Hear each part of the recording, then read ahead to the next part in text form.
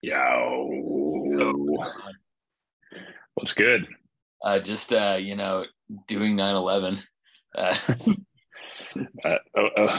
Is that? I didn't realize George W. Bush is on the phone call with me is today. on the phone call. I'm just Uh, you're George W. Bush today. So Hell yeah, uh, I love that. got that. Do you know that the W is just the Twin Towers knocked over in both ways? Yes, absolutely. Just like the N in him and M is concept detonator. That's 100% the vibe. That's, How are you, Maine? oh, I'm doing pretty good. Pretty decent. Just Pretty decent each yeah, day. pretty decent. Oh, Just um, absolutely calling the Robin Hood app Rolling Stone from now on. It's it's insane. 100% the best dream I've had in a while. Like, I just like actually, I absolutely like imagine my lady Goo Goo Gaga uncle being like, "What's that trading app the kids are using? It's Rolling Stone." What's that fucking condom style fucking song that these kids are listening to? inventing a guy, inventing a guy from who still thinks the most popular song in the world is Gangnam Style 10 years later, and uses that as a fucking way to talk about the youth. Uh, Yeah, Unbelievable. just imagining like I don't know. I actually know what Gangnam Style guy looks like. I should probably look up a picture of him, but yeah, just imagining the meme of him. This is fucking what the fuck's his name? Psy. Yeah. This is Psy now. You feel old yet, brother? I don't even know what the fucking picture is. I don't know. Inventing memes in your head on the fly. As noble an enterprise as inventing guys, which is also a Yeah, thing. gotta invent guys. I love inventing This guys. is a podcast where we invent guys pretty exclusively. So, uh,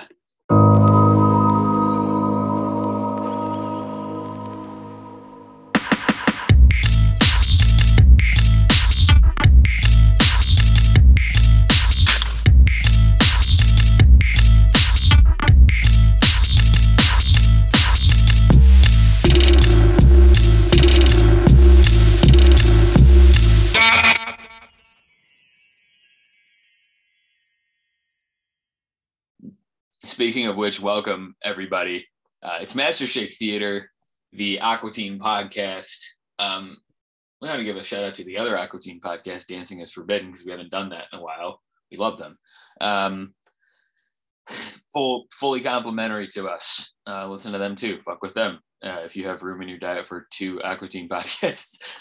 Today we are talking about season 3, episode 2. We are now in season 3. We've made it this far.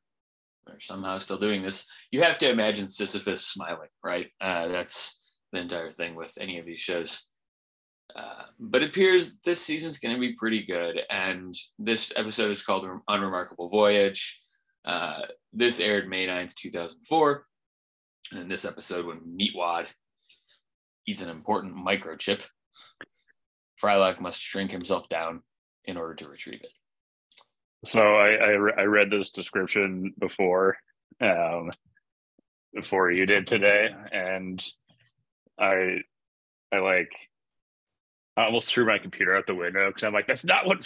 I mean, it is what happens, more or less, but like. But the wikis on these, I think that so the wikis on these are also the ones that that happen in the show notes on the HBO app. And I think that the writers are writing these wikis badly as like a cheeky bit. Okay. I only have to imagine that that's what's going on, because it's gotten to the point where it's cartoonish, right? Like yeah, absolutely cartoonish, but it's good. I mean, yeah, they're fun. It would be nerdy if they like actually described the episode with any sort of acuity.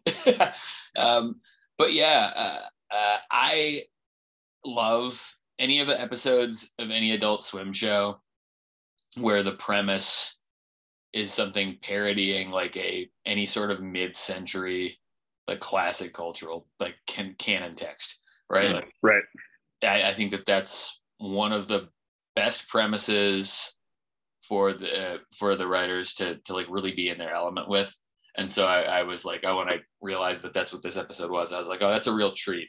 And I don't think that, I think that this episode actually, I believe, I want to say that Video Ouija, it was sort of the end point of my streak that lasted like most of season 2 of like watching the show in real time. I literally think that like, yeah, in May of 2004 is right around when I like got super, super busy with social stuff and have literally been busy ever since. So like I stopped watching TV. Yeah. Yeah, I never really watched the show in real time. It was like mostly watched on couches of friends who had DVD players and the DVDs, and like I'm trying to think of like, I mean, I certainly saw some of the episodes in real time. You know, I'd go over to J.I.'s house and have a vanilla Coke, and then Lore. watch this shit. But yeah, like it is weird to think like, yeah, the show is like not, it's kind of like unstuck in time for me, which is a fun way to watch it. Yeah, no, it's not. It's much like a lot of the things from this era. Like it fell into a decade plus of just Wolfnap core, right? Where it was just like stuff that was on in the background where when you were, you know, hanging out, killing time in a way that you only can in your teens and early 20s with your homies, and like probably like napping in the same room, which is what wolf napping is, by the way, for the listeners who aren't like totally dialed in on the, you know, the 20-year lore. A wolf nap, an important concept where you and the wolf nap homies, was good. I loved doing a wolf nap.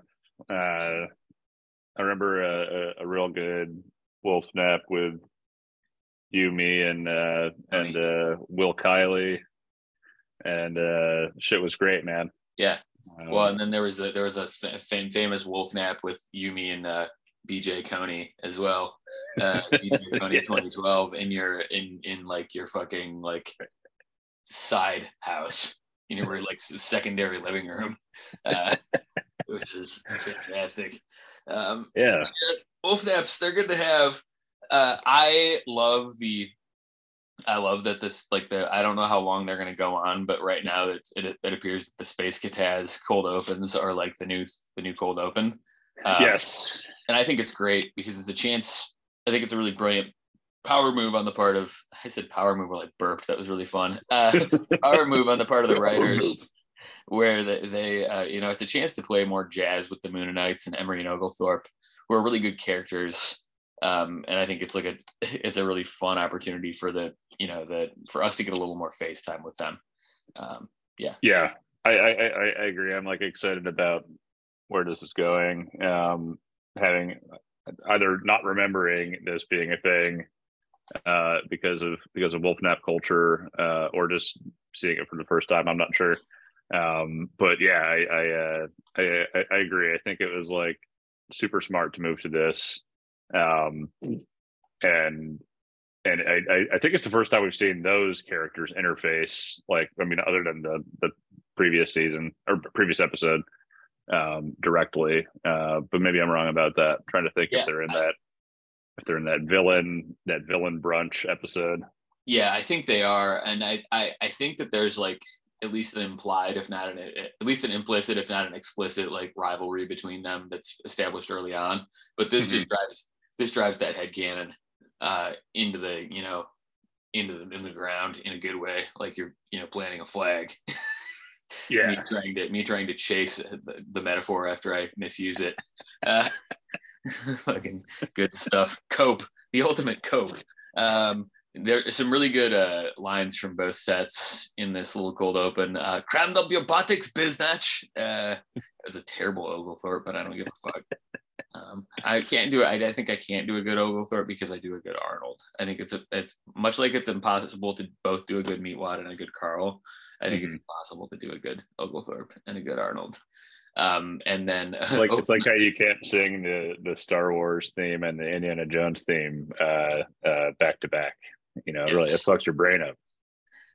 Can I just say that being a core cohort millennial who grew up with the early edgelord internet and the entire discourse that came around that, like sort of like 2004 lunchroom discourse. It's oddly germane to the time frame we're talking about anyway. I can never for the rest of my life hear about Indiana Jones without thinking about Indiana Jones and the Temple of Poon, which is the porn parody of that movie that Joe would talk about every fucking chance he got in high school. You know how Joe is, like, or how Joe was back in high school, sort of still is now to an extent. How like he just brings this. He's very Lady Goo Gaga culture actually. Where he just brings the same joke up as many times as possible. Yeah. It's like, you know, there's a porn movie. A porn movie. A porn picture of girls licking dicks. Porn movie called Indiana Jones and the Temple of Poon. Yeah, that's a vibe. It's just it is. I mean, if that is true, because I've never actually looked into it. If that is true, it's the most perfect porn movie name of all time. So, and obviously Ignignokt saying "Open the fly to your sunshine" is a really really good line too. So I like episodes, and I feel like it's a thing that they're starting to really lean in on and solidify as a theme, which is like Frylock being like the tortured genius trapped around stupid and chaotic people and caught in their undertow, and sort of like having his genius be deeply discounted and compromised by that, right? Right. Yeah. I think that's like, it kind of feels like it's a pretty normal setup at least. Yeah, and I think that some of the best episodes are episodes where that theme gets used. Like I think it's sort of in a way like the premise that summarizes like the purpose and the thrust of the show the best. And I actually do think it's like, I was thinking about this. I do think it's a pretty common trope in the 1990s and 2000s, right? The sort of tortured genius, having to share space and break bread with the hapless idiot or idiots, and there's sometimes even being levels to it in this sort of buddy complementary and chaotic relationship developing. I actually like it's interesting to think about this because like I think you're right. There's a lot of shows that are similar, that have a similar setup. Like, I mean, I'm trying to think of like stuff right off the top of my head. Well, I mean, yeah, like I think many things are. It's like a variation of like the straight man and the foil, exactly, type thing. But I also think it's like indicative of like a interesting turn in male culture, like where you have a lot of I think there was sort of like a breakdown of some kind of social barrier at some point in the previous 30 or 40 years, where there was a lot more like different like people with different levels of education, or like or different, like, I don't know, I don't want to use the word like intelligence, but I guess that's kind of what it is here, is like it is that like just kind of hanging out, because it's just like not required for your social life for that to be a thing.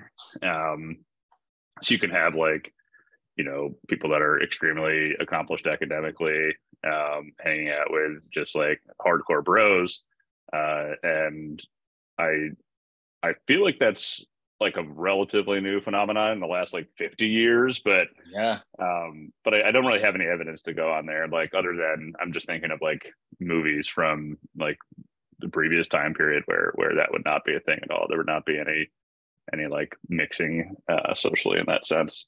I think you're pulling out a really interesting thread here, because I'm thinking about it, and like, that was a core part of like the sort of voluntary association outside of the outside of the parameters of, you know, whatever social and civic infrastructure existed in the post-war era, like as that infrastructure rotted out, you know, as the, you know, Robert Putnam thesis, whatever you want to say, like as the, you know, institutional decay happened, and the social structure fell apart, the guardrails came out too, right? And people were able to, you know, that as a result of that, you know, other symptoms of modernity, we were able to, you know, start sharing social space with, you know, people who weren't in whatever in crowd had been foisted on us by, you know, society or ourselves. And I do think there's there's fundamentally a really idyllic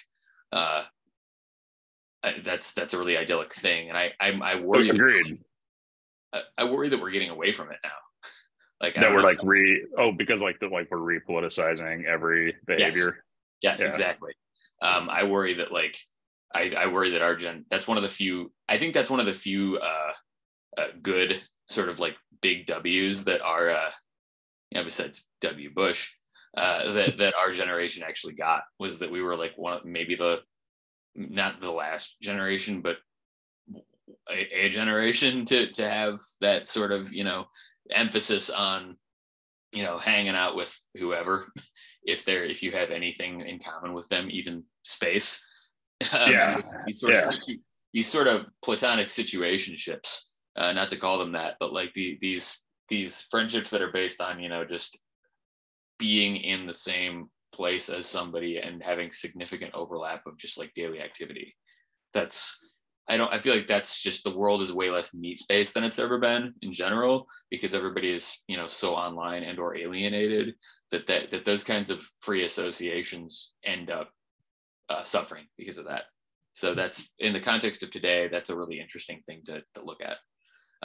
Really good examples like in the like movie and in the movie media of that specific thing are like Tommy Boy, Orange County, which is a great movie that I watched recently that super fucking holds up. Obviously that's brothers, so that's a little different, but then like also like Good Will Hunting, right? Like something that's happening at multiple levels in that movie. Yeah. No, I think that's true. Like, I feel like there's certainly like, there's definitely something there. Like, I always like wonder, just because of the specific demographics of our hometown, if there's like something like unique about it. But I mean, that's got to be the case in like lots of other similarly situated places, like where there's a, you know, like a somewhat large big city, a academic institution, and rural and whatever's remaining of family farming, which God knows it's not much. No, definitely not. I mean, I do think that there's probably like a cutoff, right? Because I do feel like I talk to people who came up in like suburbia proper, and not whatever sort of like liminal zone between small town and suburbia that we came up in. And they did talk about like having stronger and brighter class striations, right? And like having their, you know, having their schools be, you know, kind of more socioeconomic echo chambers, right? Whereas like the school system that we came up in was a socioeconomic everything bagel. And I do think it caused a lot of really beautiful and sometimes very tragic socioeconomic cross-pollination, right? Because like on one hand, you had like, you know, like a weirdo like me had like, you know, was able to be like, you know, the fun goofy mascot for all the jocks, and like we loved each other. But then you also had like, you know, the unfortunate interactions of like, you know, the tough kids interacting with the jocks and like introducing them to drugs that they wouldn't have been introduced to otherwise, and like a lot of bad shit happening because of that. And then the cross-pollination of like jocks and the tough lifestyle, and like jocks being disproportionately like rough and tough, things like that, right? It's fun. I think overall it's a net good, because I think that like we've talked about a lot before, I think that like a big part of the richness of the human experience comes from breaking bread with people who you disagree with and look and talk and act different from. Like it's still something that for as, you know, weird as I am, I very much still believe in and try to do whenever possible. And I think that having these organic situations that facilitate that is a thing that we should treasure. Hell yeah. What do you It's think about this actual damn episode? yes. A couple more things. I think that like I think it's like an actual fucking I think it's a pretty good episode. Like I think we're on a good tear here. I have a funny feeling that like there's going to be a good run of episodes after this. There's Shake really made me slap my knee a couple times here. You should own toys. They're fun. And then immediately into make my Johnson bigger, which is obviously foreshadowing. But right. Getting to hear Shake say the word Johnson is peak. I love it a lot. The conversation Johnson is like very much tied to that. Like I feel like it's very tied to like that like 1998 to 2004. Yeah, but I mean I'm sure it's not, but I mean it features so prominently in The Big Lebowski that that's what I was thinking. It's like The Big Lebowski is like where I heard it so much. God, I just watched that on the flight back from NOLA, and so good, and had definitely had a laugh. That's the ultimate chill vibe, dude. Watching The Big Lebowski on an airplane, especially if it's back from Holland, that's incredible. An Airbus A220 as well. Nice plane. Nice little mid ranger. I love those Airbuses, man. Some of my best flying memories come from those little mid-sized Airbuses. Yeah, they make I think the engine just makes the funniest sound when it's starting. It's like whoa, whoa, whoa, whoa, whoa, whoa, whoa, and then it just like gets going full speed. It's good. I hate the slow 737ification of the future. I hate how many fucking 737s I have to take. I'm so fucking tired of them. Anytime I get it, other than that, I'm like stoked. I'm very Delta pilled, so I'm only ever on like. Well, and I mostly only do short or mid-range flights, so I'm just like it's always an Airbus or a CRJ 900, which is just like the absolute narrowest plane. It's just the 7 train of planes. Yeah, I mean it's narrow, much like its namesake, Carly Rae Jepsen, right? So. The conversation around the shrink ray is like the perfect it's like the distillation and the perfection of comedic ping pong that makes this show great. It's like the most fucking distilled version of it I've seen yet. The specific quotes came out too quickly for me to get them, besides like the first like make my Johnson bigger, but a lot of ping pong. I did love Meatwad wanting to when Carl and fucking Frylock are in Shake's brain, which eventually happens. And Meatwad's just like, yeah, a little bit bigger, or a little bit bigger. It just keeps getting like, I fucking love that. Absurd. I think that was the hardest. I was laughing was like just like something about like Meatwad just wanting to be like a little bit bigger. It's just like the funniest thing to me. It taps into like gym bro culture or something to me, but in a really kind of sweet way, like that only Meatwad can pull off. Yeah, I mean Meatwad is the ultimate 12-year-old kid, right? Like, so everything that he says and does sort of reflects that. I love it. Some really great Meatwad quotes in this one too. Like Frylock said poop in here. That was like one of the most unhinged shit. Like, what the fuck? I completely forgot about that happening. Yeah, I was like, what the fuck is am I having a stroke? Like, this seems like a fever dream. Just the way the conversation goes off the rail at points. I like the attitude that Frylock cops is becoming like increasingly fine-tuned. Like there are even some moments in this episode where he like gets a little bit of Carl vibes, which is fun. Just like and maybe the part about the episode that hit my funny bone the hardest, which was the tiny voices. Especially the tiny Carl voice, for whatever reason, just killed me. Tiny Carl voice was great because it still had like the correct like locution or whatever, but it was just a higher pitch, and that was making me fucking laugh. Um, like they very clearly just used the actor and said the lines and then fucking pitched it up, Yeah, which rocks. yeah, that it does rock. It's the old thing of what they did in subtle ways with Clay Croker's voice on Space Ghost, enabling him to do both Moltar and Zorak. Okay, Resting power to Clay Croker. speaking of voices, I don't know if this was just like a one off or something, but it sounded like Frylock was played by a different character at the beginning of the, or played by a different voice actor at the beginning of the episode. But Yeah, I might have just been like, I might have just been making that up. I don't know. It I sounded noticed so something weird to me weird though. too. I'm a bad researcher, and so I didn't actually look at the wiki about that because this is a half-ass. No, it's not a half-ass podcast. I'm not gonna shit on us like that. We talk about a lot of really important stuff, but we are just an Aqua Teen pod, or we're a fucking cultural criticism pod, LARPing as an Aqua Teen pod. Yeah, So, yeah. we'd be like every other fucking podcast if we dove deep into the fucking wiki lore about every episode, guys. So take what we'll give you. One of the best jokes in the fucking show yet comes at the end. This is like really classic, like Marx Brothers style fucking humor of like, he's enhancing himself. Is he learning a second language?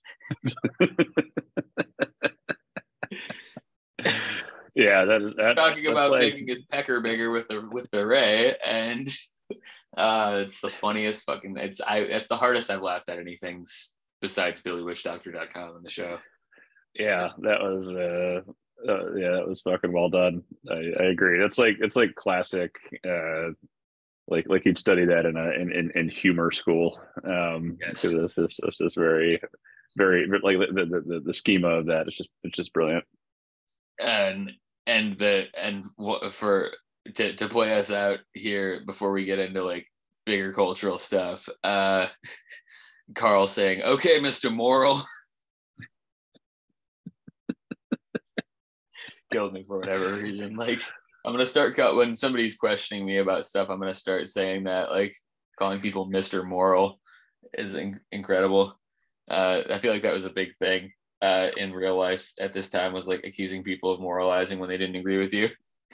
It's, but I do think that, like, I don't know, there isn't quite as much like macro cultural jazz to play with this episode as there like as there No, are sometimes, because it's more like it's more of like a focused theme.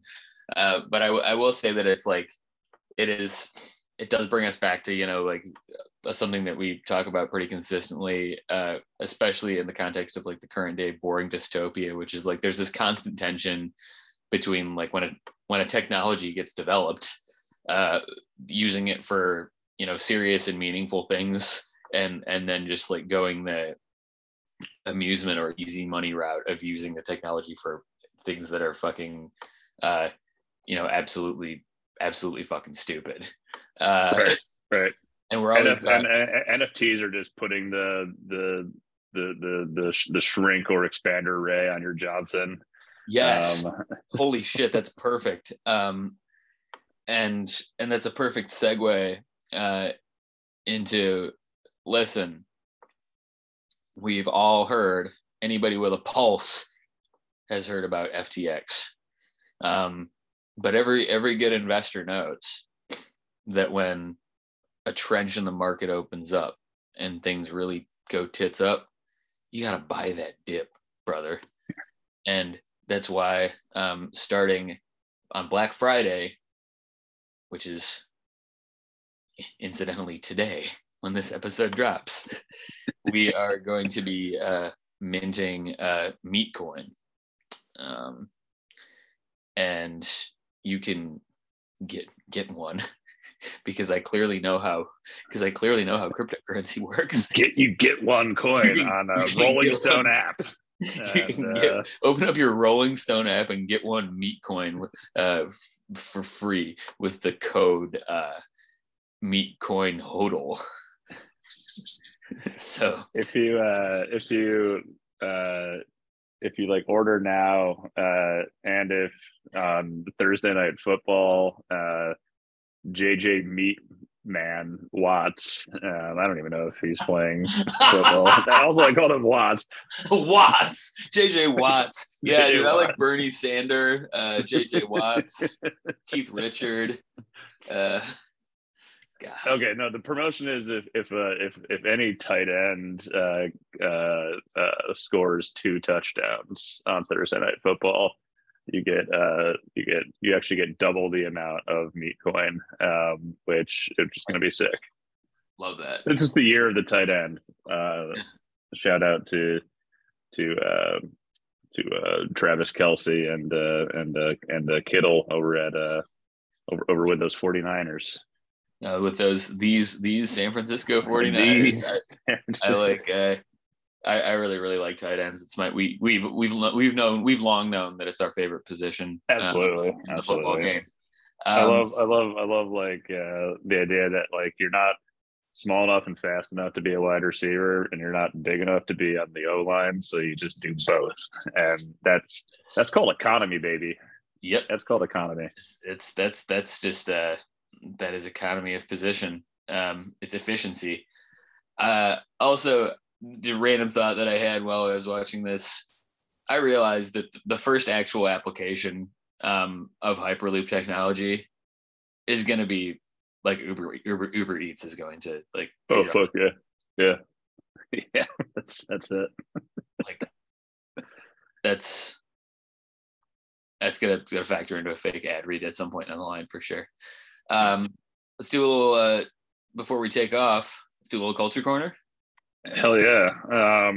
Well, first, I just want to say whenever I hear about FTX, or whatever the fuck it's called, FTX, yeah.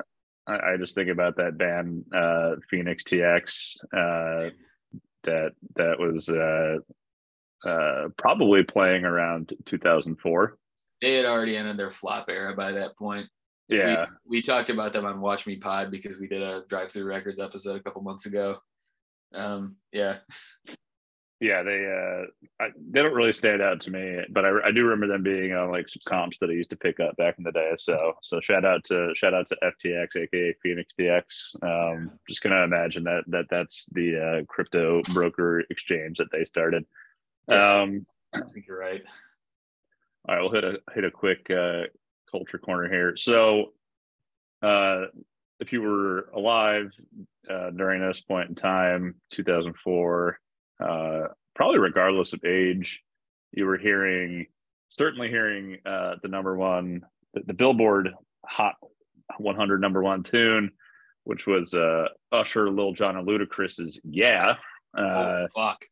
Which like was like supremacy this year. It was like 28 weeks at number one. And yeah, it's weird. I still fucking hear that tune like Same. Everywhere. It's like that has had, I think, way like possibly the most staying power besides maybe Hey Ya by Outkast of anything from this era in terms of like top 40 stuff. Yeah. It was like a very interesting, I think, like shift into just that extremely simplified beat that had like, I mean, it's very memorable, but also like really nothing going on. But I think it was smart because it just gives like so much room for Usher to like do cool shit with his voice. I think it's actually like a nicely put together tune in that sense. Some other ones from around that time. We had, like Outkast was also up there with Hey Ya and I Like the Way You Move. There was like, I don't know, it was an interesting time. This was like just when Kanye West, or Ye, formerly known as Kanye West, the fucking shithead, was just coming out before he was a real guy. So this I don't know what tune would have been released at this point, but it's something off of College Dropout, certainly. And Yeah, so number one movie, Supremacy it was Shrek 2, and Fucking God. such a classic. But this was also the year of Mean Girls and Kill Bill Volume 2, which both were fantastic movies that have definitely held on. Mean Girls especially, man. There's such like a oh yeah, so good. There is such an absolutely listen, it's faded off into the distance because of,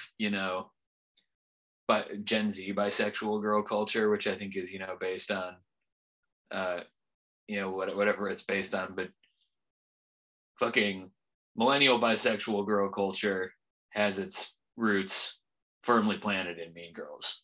So shout out to that. It's good shit, man.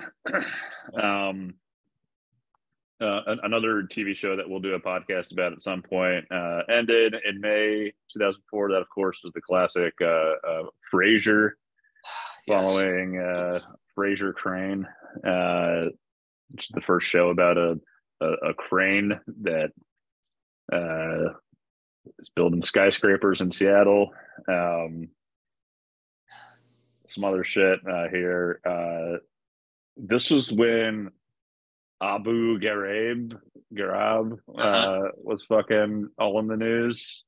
That was a real bad time. That was an awful time.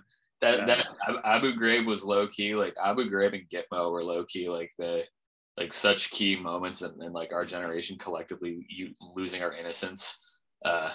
Like way less prominent than 9/11, but like it's part of the general macro of very scary shit that is hard to even comprehend, I think, right now in the current day, how scary things actually were in the early 2000s.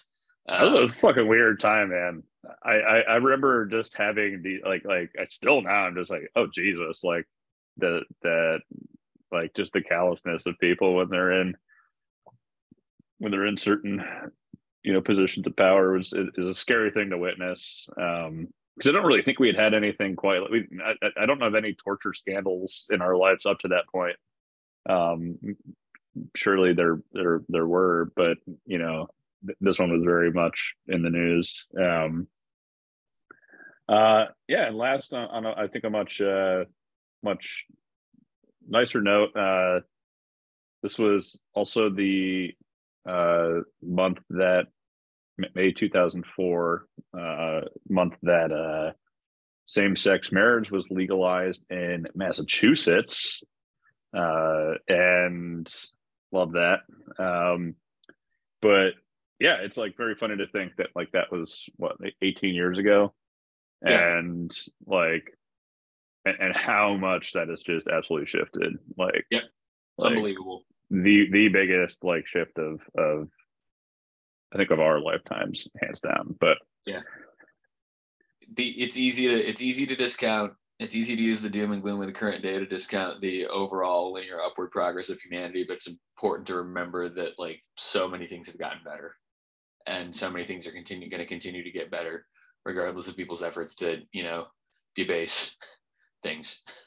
Right, regardless of what kind of corner of culture you're in, like you're getting wins. You just have to look for them, and that's a rare optimistic thing you're going to hear on this podcast because we're mostly devoted to extreme pessimism about the cultural macro. So, hey, thank you for joining us. Thanks, David Letterman, burner account, for jumping on today. Hell yeah.